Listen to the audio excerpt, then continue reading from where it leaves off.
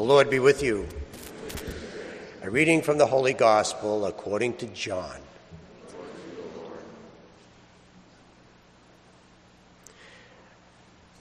Many of Jesus' disciples who were listening said, "The saying is hard. Who can accept it?"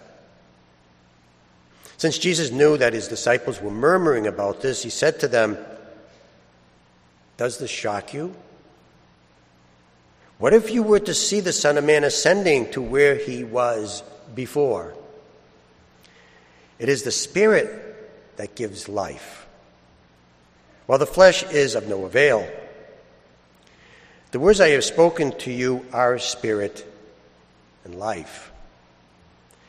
But there are some of you who do not believe." Jesus knew from the beginning the ones who would not believe and the one who would betray him.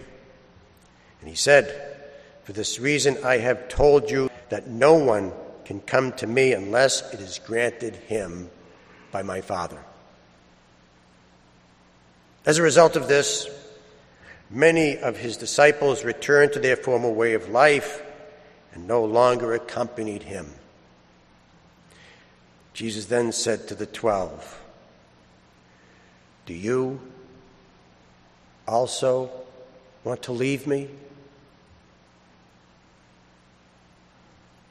Simon Peter answered him, "Master, to whom shall we go? You have the words of eternal life. We have come to believe and are convinced that you are the Holy One of God." The Gospel of the Lord. Praise to you, Lord Jesus Christ. I was out mowing the lawn and working in the garden on a hot day, and then I came into the office, and my secretary says, "Oh, I just left a pile of notes and messages on your desk." And I moaned. I went, more work. So the secretary got up and left the room, and 1 minute later she came back with a glass of water and handed it to me and said, "Drink it." So I drank it, and I looked down at the first note, and I said, "Oh, this is great." I said, "The plumber finally got back to me." And she said, "Did you see that? You see that? Your mood changed. I knew it. You were dehydrated." And I said, "You're right. My attitude did change." I said, "You mean to tell me that I've been dehydrated all of these years?" You know, experts tell us that we spend most of our life dehydrated, and the reason why is because when we are dehydrated, we don't always feel thirsty. And then when we finally feel thirsty, we go grab a beer or a soda or a coffee, and that makes it worse. And it's the same way with the spiritual life. See, in the spiritual life, we need to be fed. We need constant nourishment in our souls. And oftentimes we go after the wrong thing when we feel like our soul needs something. We all know that Joshua took the place of Moses and led the people into the promised land. And you also notice that Moses and Joshua did pretty much the same thing. Both of them had split large bodies of water in two and led the people down dry shod. Both of them celebrated Passovers on important days. Both of them gave the commandments of the Lord to the people. Both of them were victorious in a lot of battles and wars. And both of them gave long speeches at the end of their lives. And that's what we're hearing today in the first reading. Joshua is we're hearing part of that long speech that he gave to the people before he died. It's a great speech. We know that because of the reaction of the people. They were inspired. They had incentive. They had motive. They were supported. They said, "This is terrific." He says, "Well, you're right. We're going to be faithful to God. We're going to keep God's commandments. We're going to always be God's people." They were motivated to do great things. And they never did it. And you say to yourself, well, what happened? Why the failure? Why didn't they pursue the very thing that they wanted to do? And the reason is this, is you just can't hear the speech one time. You have to keep reading the transcript over and over again. You got to keep always be inspired. You have to always have incentive. You have to always feed yourself with motivation. I know a kid who started dancing when he was 5 years old. Naturally, he was teased in school and bullied, and it was pretty brutal. But at the age of 18, nobody teased him anymore. There was no more bullying. Because at the age of 18, he's now one of the most sought-after choreographers, instructors, and dancers in the field, in his industry.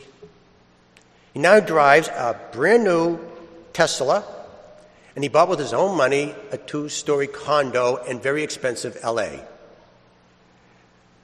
Now that success did not come easy, so we asked the question, how did you survive?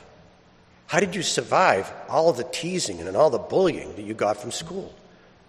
How did you survive all of the stress that comes with the competitions that go with dancing? How did you get through all the hard practices, the constant training that goes with it?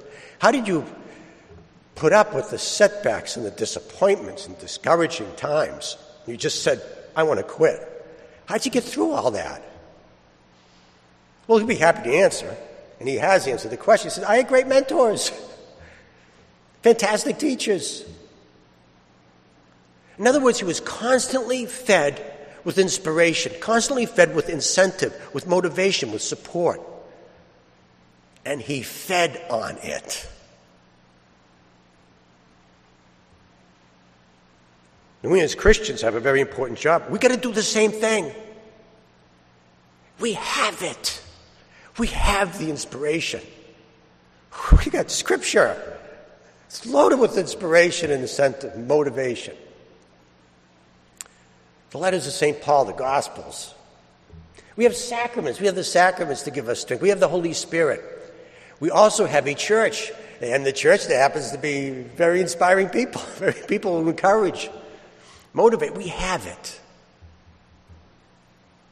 So I was walking down the street one day, and I looked up in the balcony of an apartment building, and I saw a potted plant. It was dead. It was totally dead. I couldn't even recognize what it was when it was alive.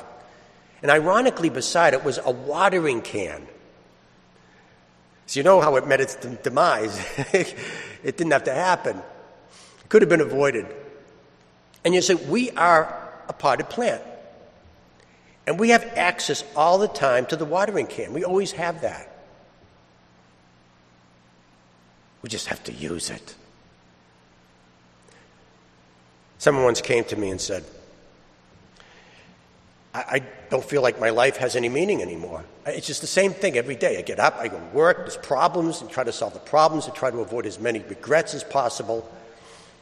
It's just the same thing over and over again. Traffic, and difficulties, and worries, and frustrations. So I asked, I says, well, when was the last time you felt like your life had any purpose? And the person said, when I used to go to church. And then I said, I have no further questions.